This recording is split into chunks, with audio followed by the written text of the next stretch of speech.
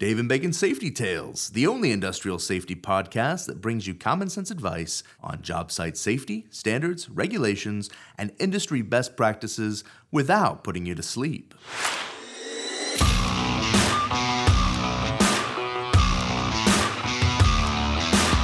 All right, we're back with another episode of Dave and Bacon Safety Tales. Exciting things going on here today. We're going to talk about instrumentation. Yeah. Doesn't get any better than that, right? I'm gonna try to concentrate one last time before I check out for a vacation for a couple days. That's right. Did you play any instruments growing up? Yeah. What'd you do? Violin. Violin. That's Yeah. it. I did trombone for about 2 months. Yeah, my brother has the musical talent. I have no musical talent. Really? Well, how to say? I finally figured out after 5 or 6 years I could play the notes on the paper, but it kind of sounded like a 3-year-old banging on keys of a piano. Yeah, I could hit the notes, but it just, there was no art to it. No feel. I always wanted to be a piano guy. Piano guy? Yeah, especially like when you go to a dueling piano guy, or just like someone that could play the piano, like classical, the ones that are just in competition. I'd rather go to like a hotel bar or something like that, and there's a piano sitting there, and there's just like lots of people around. I sit down, I start playing the piano like a real Casanova. I always envision that, and then some girl in an evening dress, an evening gown, would be sitting on the piano with her, and then cross your legs, and then I'd go home with her at the end of the night, and happily ever after. Yeah, that'd be my plan. So, Fred Redunzel, Dave White with Quad City Safety. We're keeping the podcast thing on rolling. I think this is going to be, I'm not sure if it's going to air last or if it's going to air next to last, but I think this will be the end of season 3 here. So we'll be like 30 something of these into I think it was 10, and then the last 2 have been 11, so that should be 32 episodes in about a year, I think. We started this about this time last year, maybe a little bit later than this. Yeah, a little bit later. If you guys need any help or want to chat with us or anything, quadcitysafety.com. Reach out to us on any of our social media applications that we're on. Hit us up. If you're manufacturing and then you're listening to this and you got a message that you want to get out there, this is kind of a community forum. So, people are going to get sick of us after a while. So we would like to, interject some new blood, some new thoughts, some new, some different ways to look at stuff. Maybe you got a best practice that you'd like to talk about. I mean, that's what we're here for. Even professional organizations. If you're a ASSP, which used to be ASSE, or you're a national NSC, or you're a something. Yeah. Or you just want to show that you know a lot about something. We would love to have you on here to help us help people. Right. That's what this is. This is only here to help people think, rethink, or look from a different perspective at things. Yep. I'm just having a conversation, so we'd love for you guys to be a part of it. So today, the plan here is to talk about gas detection or instrumentation. I think we touched on it a little bit in season 1, but definitely something that there's still millions of things that are out there that I'm sure we haven't talked about. It's one of those topics that there's a wide range of things, and the technologies are changing and all of that. So why don't we kind of start with why you need a gas detector in a confined space? Well, it's not just confined space. It can be confined space, or it's somewhere where we think there's a known level of something that we're not supposed to have or breathe. So when we sit there and talk about, as we're stomping around the earth, most of the earth's concentration of oxygen is 20.8% by volume.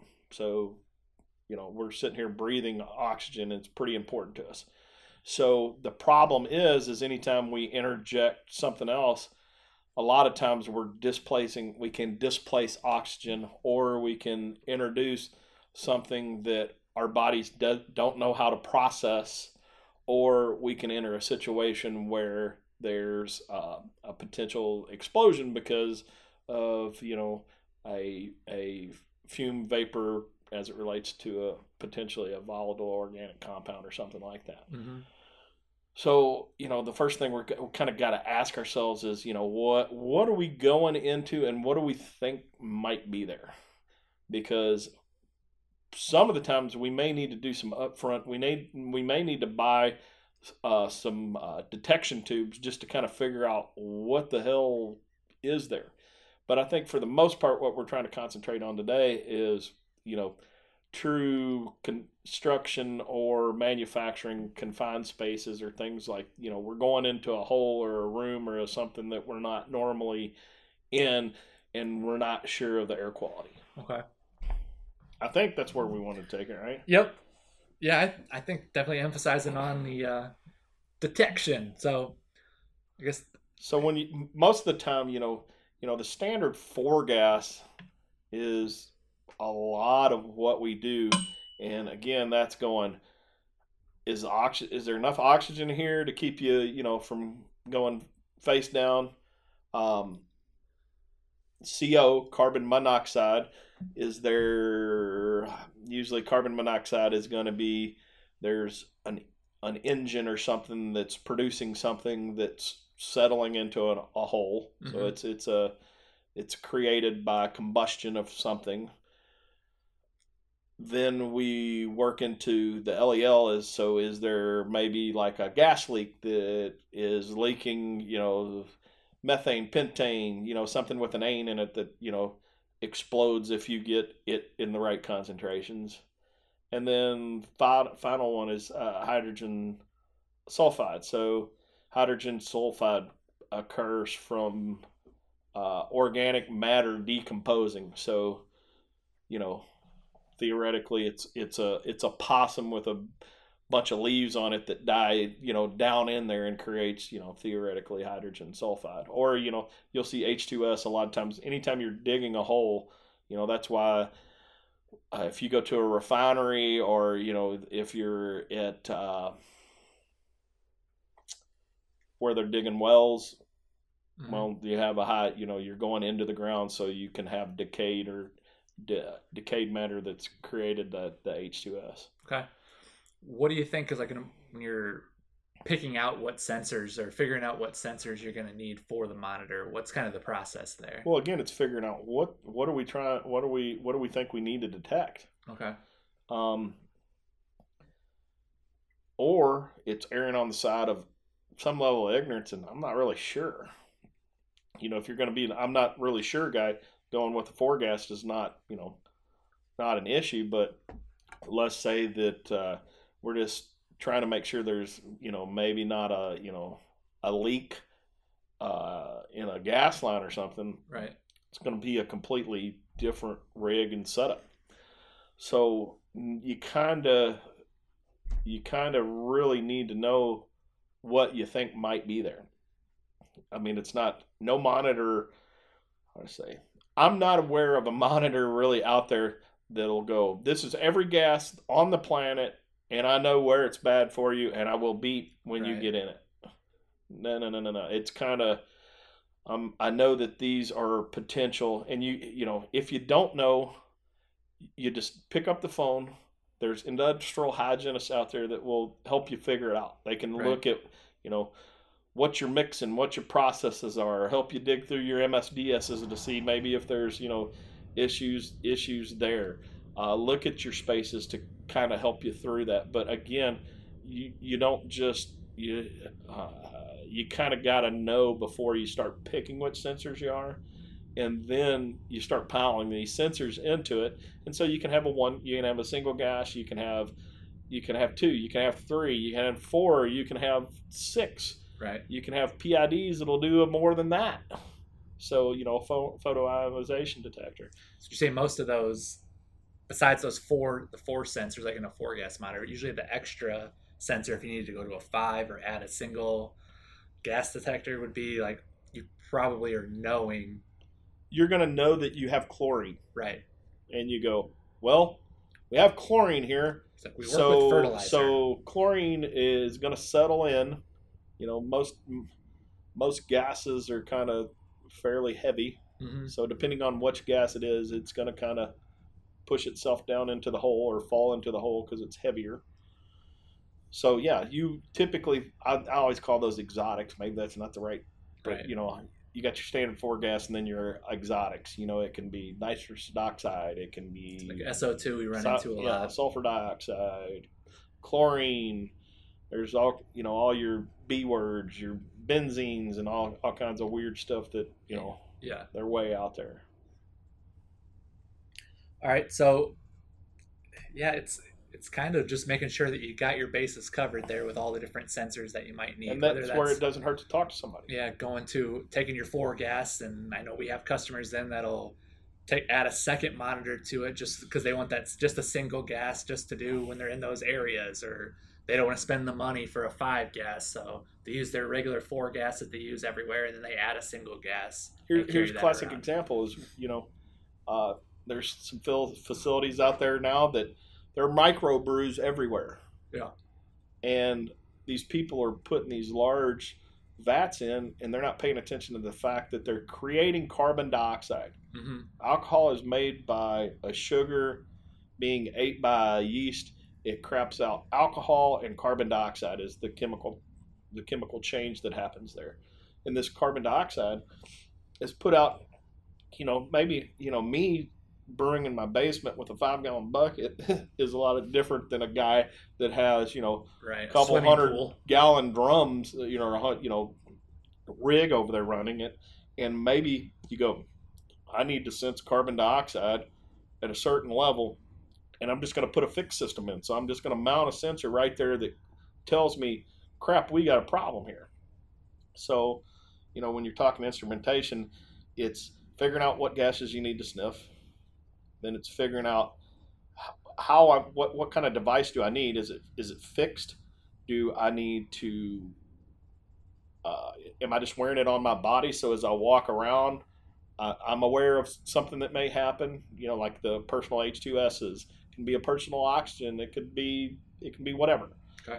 Or it can be, I need to get a remote sample, so I need to have a pump that pulls air through a hose, runs it across the sensors, and then measures from there.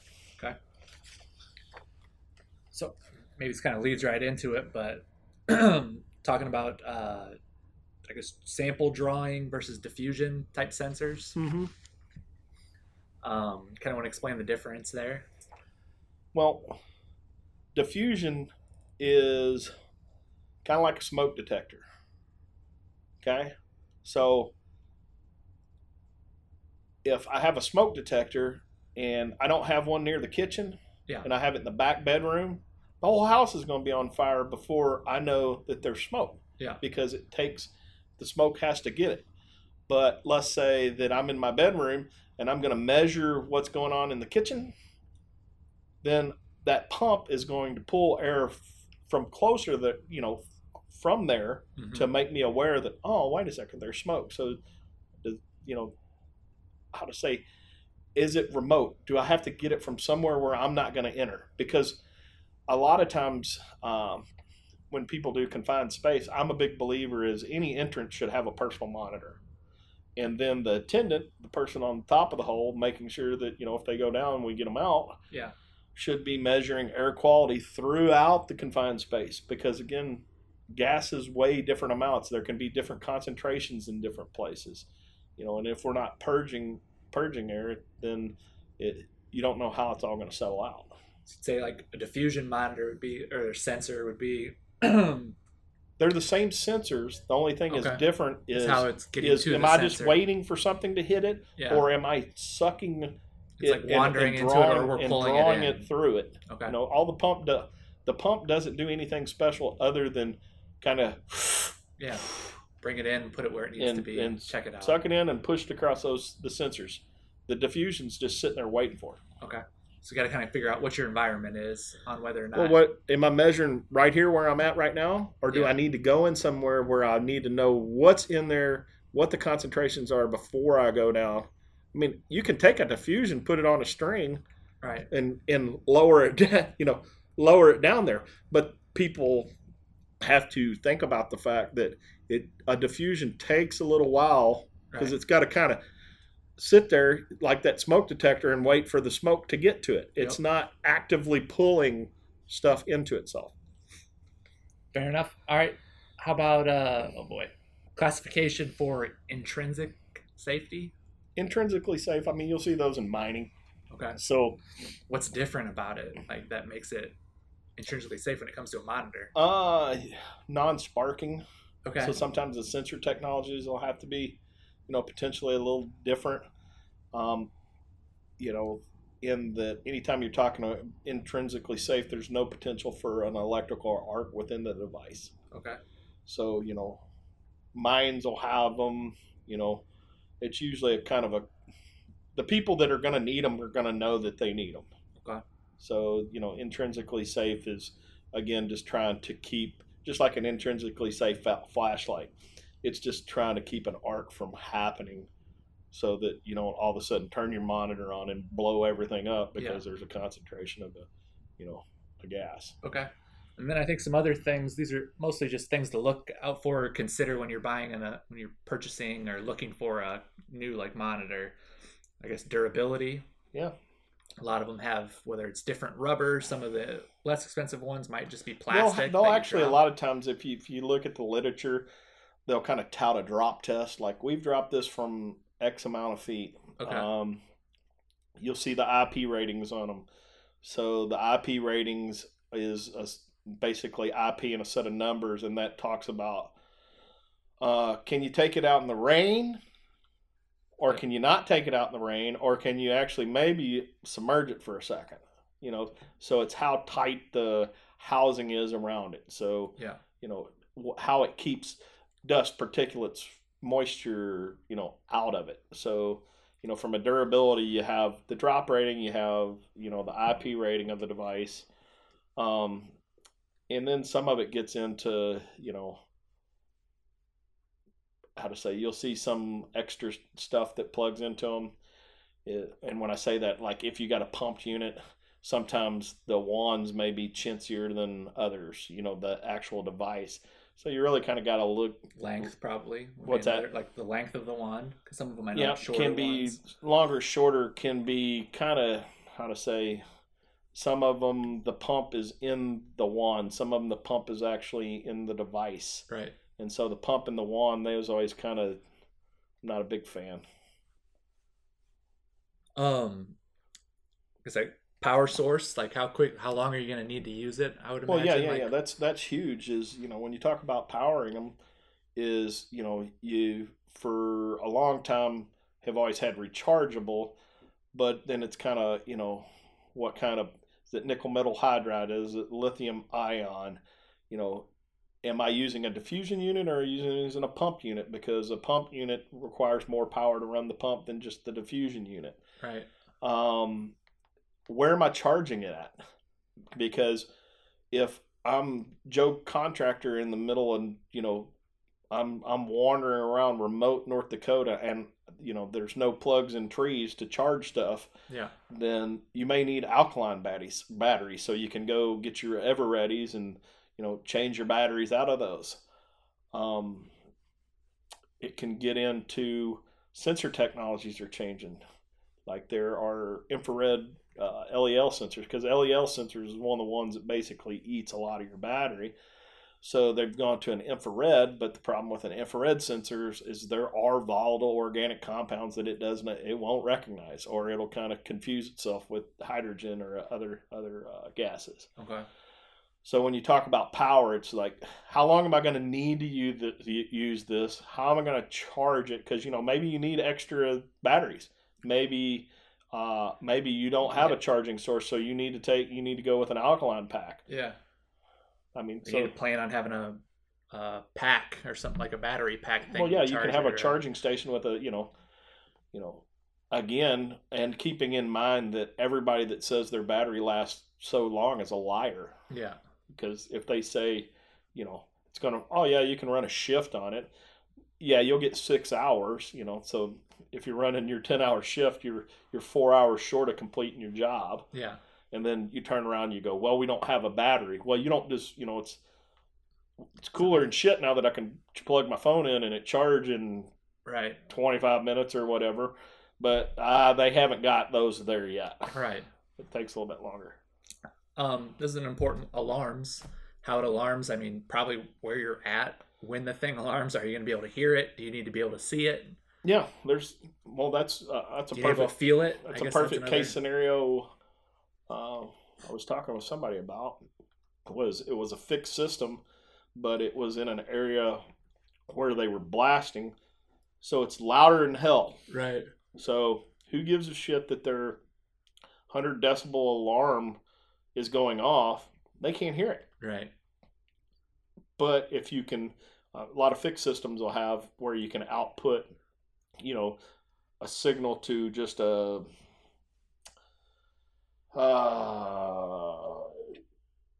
light. Why am I going blank on what you would call that? Just a blinking light. Right. So that you have a visual. Hey, wait a second, something's going on here. Strobe is what I was going. Yeah. You can output to a strobe so that all of a sudden there's a visual cue that there's something going on there. Some of them vibrate. They can vibrate. Yeah. Hell, they got them that'll have kind of like integrated pass technology, so that if this guy is in the hole and he hasn't moved in 10 minutes, is he dead? Is he laying down there and somebody needs to be aware of it away from him? So there's all kinds of little bells and whistles that they've integrated into these. They've integrated into Bluetooth technology. So like MSA, I can have my cell phone and you can have the device and you can go in the hole and I can sit there and monitor what's going on my cell phone through the Bluetooth connection. Okay. ISC has ones that'll, you can pair them up, with different devices. Yeah. And if anybody's in trouble, it lets everybody know what's in trouble and where. Okay. So, from an alarm standpoint, we've come a lot. It's not just the single, the loud, obnoxious beep that anybody that's ever turned one on has quickly figured out where the speaker hole. There's usually always and that's another thing is the speaker hole plugged up? Yeah. I mean, that's a whole different conversation. Right. Have you seen reason to bump test and test monitor? Yeah. Have you seen those alarm clocks? For some reason that popped into my head that will run away. Yeah. That's what my brother-in-law has to get one of those. He's one of those people that he used to be laying there, alarm clock 2 feet from his head is going off, and you'll be in a different room and walk in there and be like, "Hey, dumbass, wake up!" Yeah. So that's what my wife was talking about, needing to get him one of the ones that jumps off, or someone that's a sleep guy that you just hit the sleep over and over and over again. One of those ones that jumps off, you gotta actually get up and go chase it down to get it. So one of those, I think one of the gals that came up with those was on Shark Tank, and she had really? She had another product that she Your kids sleepers, or they get up easy? I've got one in the middle, one that gets up same time every morning, and one that would sleep till 2 p.m. Yeah. Yeah, I was that kid. Yeah. So I've got all shapes and sizes. Some other things to consider in the package, kind of when you're buying these monitors, would be the added accessories. I know you talked about a wand. There's filters. There's different, dust filters. Cases. Those sort of, Do you want a Pelican kit? Do you want to? A lot of times you're spending anywhere from, $400 to multiple thousands of dollars. So right. Spending $60 on a nice case to, keep it in, keep it with its Cal gas. So. You got all, you're buying a system. Its charger is right there. You got everything together. Charging, calibrations and charging stations is, yes, they are expensive, but people are, how to say, we're buying stuff on cars that we can stay in our own lane, but, for an extra couple $100, everything will jingle and alarms go off if you kind of get out of your lane. Well, that's the same thing that we're talking here when you talk about, some of the added, calibration stations is you're going to put it in there and it's going to go, oh, you haven't calibrated this thing in a month. Let's go ahead and calibrate it. Or it's going to put it in there and it's going to go, no, you failed a bump test. Don't use this. And here's what's wrong with it. Yeah, I was just talking to my grandmother on my wife's side, and she's talking about trading in her old Subaru. Okay. Her Subaru that's like a 2014. It's got like 20,000 miles on it, and she rarely ever drives, and she wants to trade it in to get the new model because it's got that feature on it. She doesn't see too good out of her left eye. So she was telling me that she has to turn her head when she's changing lanes. Like to go left, she's got to turn her whole head. So she wants to get the lane things that'll bump her What, back. she got a Forester or I think it's an Outback. Okay. So the new ones have this feature, and I'm like, well, maybe it's time for you to stop driving because you can't see out of one eye. Yeah. But I suppose if I'm out there with her, I'd appreciate her having that thing that'll keep her in her own lane. Yeah. I completely can't see anything on the left-hand side of the car, Right. but I've got something that tells me if there's something there. Or if I'm about to just bump off into the oh god. Anyways, warranty. Yeah. There's another thing to think Yeah, about. there's some some, of these have a everybody's year warranty. Some have 2. Some are on the sensors. Some aren't on the. Yeah, there's all kinds of things to, when you're really making the investment, is there can be trade-ins, like go from brand X to brand Y. Yeah. You give them the boat anchor that you have, and they'll take a little bit off. How many units are you buying? Yeah. Can affect your pricing. Yeah, I think just how the thing operates. Is it easy to use? Yeah. I know that's one thing we started using. Is it in quote Bubba proof? Right. Some of them can have all kinds of settings and crap on it, and then you can have ones that are literally like you can change the settings in it, but it only has one Bubba button where he kind of turns it on and turns it off. Yeah. So, kind of, what do you think? Or what do I got next for my question here? What's the point of instrument calibration and bump testing? What's the what? What's the point of calibrating and bump testing? Like, I guess maybe we can talk a little bit more about the differences. So the difference there is, if I reached in my pocket and I pulled out a handgun, and I took the handgun and I were to hand it. Well, Fred, you don't know anything. You're scared of the NRA, but so I've got this handgun, and I politely hand it to you. What's the first thing that you're going to do? Hold it up. Look at it. You should see if it's hot. You should see if it has if it's loaded and ready to rock and roll. Right. So kind of think about that's a thought process to go with. Another thought process is in your home, you have a smoke detector. So you can either be one of those assholes that waits for it to chirp, and then you're always trying to figure out which one it is because you're like, I can hear it, right, but I can't walk towards it because it's so, it's kind of an ominous tone or whatever. Or you can walk up every 6 months, hit the red button, and it goes, yeah, my battery's good. So it's the same thing as that. Yeah. So it's literally, when you're bump testing, you're getting ready to go into an environment that you don't understand if the quality of air is good to maintain you as a human being. So the first thing that you should do is try to make sure, is this thing ready? Right. So when you're bump testing, all you're doing is you're throwing gas across sensors and just making sure it goes, yeah, I know what that is. Yep, okay. I know what that is. Yeah, I know what that is. And so calibration is kind of bump on steroids, because what it does then is, again, you're going against a known value of concentration of gas, but couple that with the fact that, let's say that we're trying to measure that 20.8, and in that bottle you have 20.8, and all of a sudden you're calibrating it.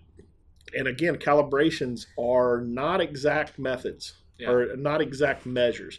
I think too often people get caught up in the fact that when we have a monitor, we are measuring to specific 100%. If it says 300 parts per million, it's 300 parts per million. Right. And the fact of the matter is, no. There's a lot of room for error, because if we're calibrating it, or if we're buying gas, if you look at it, it's always plus or minus, most of them are always going to be plus or minus 10%. So if the alarm goes off and you're supposed to be measuring 300 parts per million, it's somewhere between 270 and 330. Right. It's not an exact reading measurement, but the calibration, what its intention to do is to try to get it back to where it should be. So if you've had it can be called sensor drift. So if the sensor is drifted, or how it senses stuff is drifted, you're just trying to bring that back into line at plus or minus 10% of what that allowable is. Okay. Cool. Anything else you want to touch on a kind of what to look out for in a gas monitor? I think we about covered it. Again, the one thing that I'll tell people is it doesn't hurt to look at multiple brands. Because what may work for somebody may not work for somebody else. So kind of looking out there and having that what I want to do with it, because everybody always wants to walk in there and buy something. Right. And this is one where you really got to do a little bit of homework to go, I know I need a 4-gas, so I go buy a 4-gas, and then I didn't think about the fact that, well, we got this one area where we have chlorine. And now we have a monitor that's a 4-gas that doesn't have the ability to span to that exotic. Right. And you have a boat anchor. You go out and you start using it when there's chlorine. And you're like, why is this not picking up this? Yeah. Like we just didn't buy the right thing. So I would say service would be another thing. Yeah, right? having us, right. Somebody that, if it's not us, don't buy this shit off of Amazon, because you're not going to be happy. Right. Because something goes wrong. You're going to turn. They're not going to fix it for you. Yeah. We're going to be able to get you sensors. Again, yeah, everybody says a warranty, but how many good experiences I have had directly with a manufacturer of me buying something from a Menards and trying to file a warranty on something. It's like, well, we'll ship you another one out in 6 to 10 weeks. Yeah. And a lot of times it does show up, but that's not good enough. Right. I mean, I know that, if we're fixing or working on somebody's monitor, we'll sometimes give them a loaner device to go, when you go in the hole tomorrow, we don't want you to die. We care enough about you. Right. We care enough about you to give you something to get you by. Yeah. All right, well, let's move on here to this week's Dumbass of the Week. It's the Dumbass of the Week. And this guy calls all the time. I've seen him quite a bit. Why is my monitor failing? Okay, why is the CalGas not working? It's not reading what I got on. Okay, question number 1 for me always is, when's that bottle expire? And this guy's expired in 2009. I've actually been to this person within the last couple of years that I picked up their bottle of gas and it expired in 2009. Yeah. So this stuff expires. Your CalGas will expire, and it's probably not going to be year 1. It's probably not going to be month 1. It's not like it expires June. Different gases. June 1st. Different gases are. I mean, you can get up to 18 months on some gas, but some gases like chlorine, which are very caustic, 6 months. And after 6 months, the problem that it is it's chlorine gas in the bottle. So you put it in the bottle and it's eating the metal inside the bottle. So it's changing the chemistry of what is in that environment. I mean, there's some people that are coming out now with some new bottle technologies that are better for like your standard 4-gas your standard 4-gas bottle. It's H2S. H2S wreaks havoc on the inside of the bottle and makes the mixture unstable over time because it's doing its own chemical reaction. So, like you said, 2009.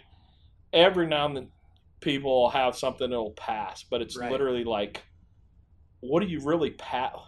Yeah. There's no. Well, what are we measuring against? What are There's we measuring? An exact formula inside that bottle. Well, again, that's keeping it safe. We're trying to get to plus or minus 10% of the value. The bottle can be another plus or minus 10%. Right. On a good bottle.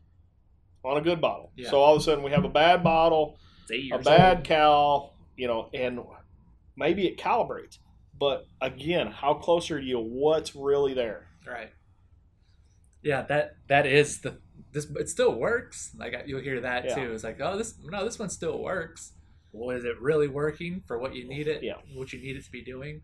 So that is something. Don't be a dumbass. If your Cal gas is expired, buy a new one. If it's a month past the expiration date and you have one coming, I would say you probably can feel comfortable to use You are it. But you are buying. it's probably worse than it was 6 months ago. You're buying a device Right. that you're saying, tell me how many parts per million are in a known volume of air. Yeah. That's a no-brainer to me. I would sit there and I'd go, that's pretty specific. Right. That's like me trying to put my shitty minivan up against a NASCAR. There's no comparison into the technology that's going in. And a monitor is a very fine-tuned machine, so Yeah. it's going to require. We're not talking about a smoke detector that just goes smoke. We're talking about something that is measuring parts per million, and that's a lot. Yeah, sure. Lots of zeros. All right, let's talk about a couple questions that we had that came through the email box this last week. So, number one, we've had some particulate injuries in our facility. Would it be best to go to a foam lined glass or a rubber lined glass? Again, it depends on, how often, because some of the glasses that are more sealed with the rubber, going to be high concentration of particulate or potential splash hazards, where we may have liquids or stuff that may splash up. Mm-hmm. To me, foam line. The problem with foam line is that you have all these face types. And so everybody goes, yeah, we had an eye injury with particulate, and we go out and we buy a glass. And then we have different ethnic people in the workplace that have different face types. We have males versus females. I'm a fat guy, so I got a fat head. So all of a sudden what fits me doesn't do anything for the little, Trey with his little pea head. Right. It doesn't get the same amount of protection. So that's kind of the problem with some of the foam is you have to have a lot of different styles to fit the face types, where ones that are more of a goggle style, Right. Usually you have a better seal there. Well, you can look at comfort. Might be another factor in there, but so you really got to look at your it's glasses or something that and same with the earplugs, they don't fit two people the same way, so you might need multiple options for multiple people. Yeah, even hearing protection, you should have at least 3 styles just for different, narrow ear canals or versus people that have big ear canals. All right. Let's see if this question reads right, because if not, I can explain because I actually talked to the person. So some manufacturers are making harnesses that extend as much as 3 sizes, and they're less expensive. Or you've always bought more expensive individually sized harnesses. Is there any downside to having a super adjustable harness? Yes. What do you think? I think so.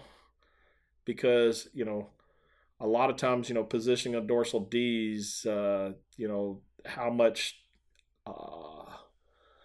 I've seen somebody try to pile into a harness that's too big for them. Right. And then they have tongue buckle leg straps and they have all this shit hanging off of them. You know what I'm saying? They have, belts hanging off the side of them that they're trying to get into keepers and stuff like that. So is it bad? Well, no, not really, because they're both really, if you can get into them and get them adjusted right, they're tested to the same standard. Right. But again, when it gets into comfort as well as, off the rack, what fits best. I'm a big guy. I have to go to the big guy store to buy shirts. Otherwise, if I go to the regular guy store, I end up with shirts that fit regular guys. You got that bottom gut thing. Yeah. Hangs out. It's a bad look. Oh, yeah. Terrible look. Probably big pet peeve. That and carpenter crack. They're two not a fan. Yeah. All right, last one I had. Do I need to use special absorbents around forklifts? Yes. Okay. And the reason being is it's anytime you have, something that you're picking up that's got a weird pH on it. So it can either be very basic or it can be very alkaline. So not equal to 7 on the pH scale. So, if we're talking acids and bases, you need to neutralize whatever that is. And in the case of a forklift batteries have they're very acidic, or there's an acid in it. So getting control of the acid before you pick it up. And there's some sorbents where I think the stuff's impregnated into it. But for the most part, you're going to want to calm that thing down a little bit before you try to pick it up. Okay. Yeah, you can go in there with you can go in there and pick it right up, throw sorbents on there, and problem with it is most of them are, polypropylene. They're just a plastic, so it may start eating your sorbents, and then how you dispose of it becomes even more issues too, versus calming it down so that you can pick it up and dispose of it correctly. Cool. All right, so last week I took a drive. I did a trade show that was in Norfolk, Nebraska. It was the Nebraska Power and Equipment Show. So I was dealing around with some electrical co-ops. But anyways, do you know where Norfolk, Nebraska is? And actually they call it Norfolk. And it's spelled Norfolk. Well, it's Norfolk. There's a place in Kentucky that's referred to as Norfolk, and it's Norfolk. It's how it's spelled too? Yeah. Yeah, they said it used to be North Fork. And so they adapted, or when it came over, it became Norfolk. That's just because people in Kentucky just mispronounce everything. Well, that was Nebraska, so I don't know. But anyways, so all the hotels were booked in Norfolk. Oh, you were telling me about this. Yep, and so I had to go about 45 minutes away in Columbus. And so it's just been a while since I've been in a town where, there's not much around. And to go to another hotel, you got to go 45 minutes away. So is that north or south of 80?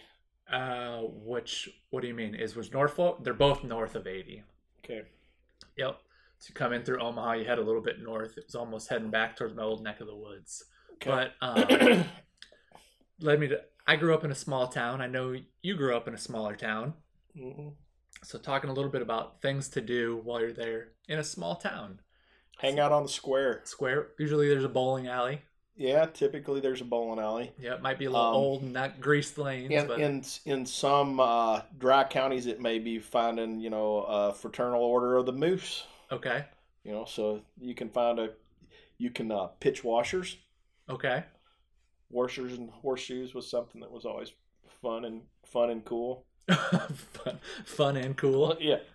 See, at least the town I grew up was 20 minutes from a larger place. See, there's places to go, but out here in this place, it was like a Clinton almost. That's about as big as it was. But so yeah, a bar. There's always a bar. There's always a restaurant where you can go holler at old girl. Yeah. Casey's Pizza. Casey's, yeah. Usually there was always one kind of gas station. Tip some cows. Yeah. Hardware store. Okay. Usually, DQ or some sort of ice cream. Some kind of, fringe, whether it's a McDonald's or a DQ, and you walk in there and you're like, why is everybody 80 in here? And they're drinking it's like, how do you make money with them here? Because they all want a senior discount on a small coffee. Right. And want to drink a pitcher of it. So yeah. It was a trip being back in the small. I had there was an Applebee's. So this place. Well, that's a pretty big town. If you had an Applebee's, the place where my hotel was, it had an Applebee's. I don't know if the place where I was. Did you get all you can eat riblet basket or whatever? No, I'm trying to watch my girlish figure. So I got a chicken breast, and it was supposed to have some shrimp. They forgot my shrimp. I was too tired to go back, and I got some green beans, and yeah. So they probably had been tadpoles anyway. Yeah, fair enough. All right, so I think that's it for us today. Once again, this is going to wrap up season 3, so we'll take a little break after this one, and then we'll be back, hopefully with a little switch up the format a little bit, hopefully have some guests here in the next season. So please share this with the new guy on your crew. If there's somebody that has safety responsibilities, whether it's your HR person or somebody that's a maintenance person, let them know about the podcast too, because I think there's some people out there that have safety responsibilities that we wouldn't traditionally think are safety people. And we've also tried to tag all the episodes with what they're about. So you don't have to listen to every episode, but right. if you're getting ready to enter a topic or y'all have something that you're working through, yeah, just we're throw using this gas on detection. We don't know shit about gas detection. Maybe we'll just throw that episode on while I'm driving in today and learn a little bit kind about it. of, get yourself ready for what you're trying to do. Yep. So, but in the meantime, definitely reach out to us, quadcitysafety.com. reach out on our LinkedIn page, on our Facebook page, on our Twitter page. You can go to We have Fred. a Twitter page. We have a Twitter page, yeah, at Quad City I thought Safety. they called it Twitter handle. Twitter page. Yeah, Okay. your Twitter handle would be like at Dave White BBW. Jesus. Yeah. Okay. So reach out. I'm Fred at Quad City Safety. He's Dave at QuadCitySafety.com. So if you want to send us an email direct, we'd love to hear from you. So once again, until next time, safety has no quitting time. We'll see you then. Thanks for listening in to Dave and Bacon's Safety Tales, brought to you by Quad City Safety. Send us your questions on Facebook, LinkedIn, or Twitter at Quad City Safety. #Safety Tales. Or email them to Fred at QuadCitySafety.com. He's the guy keeping this mess of a show in line. And if you like the show, please rate and review us on iTunes. It's a kick-ass way to show that you care about safety.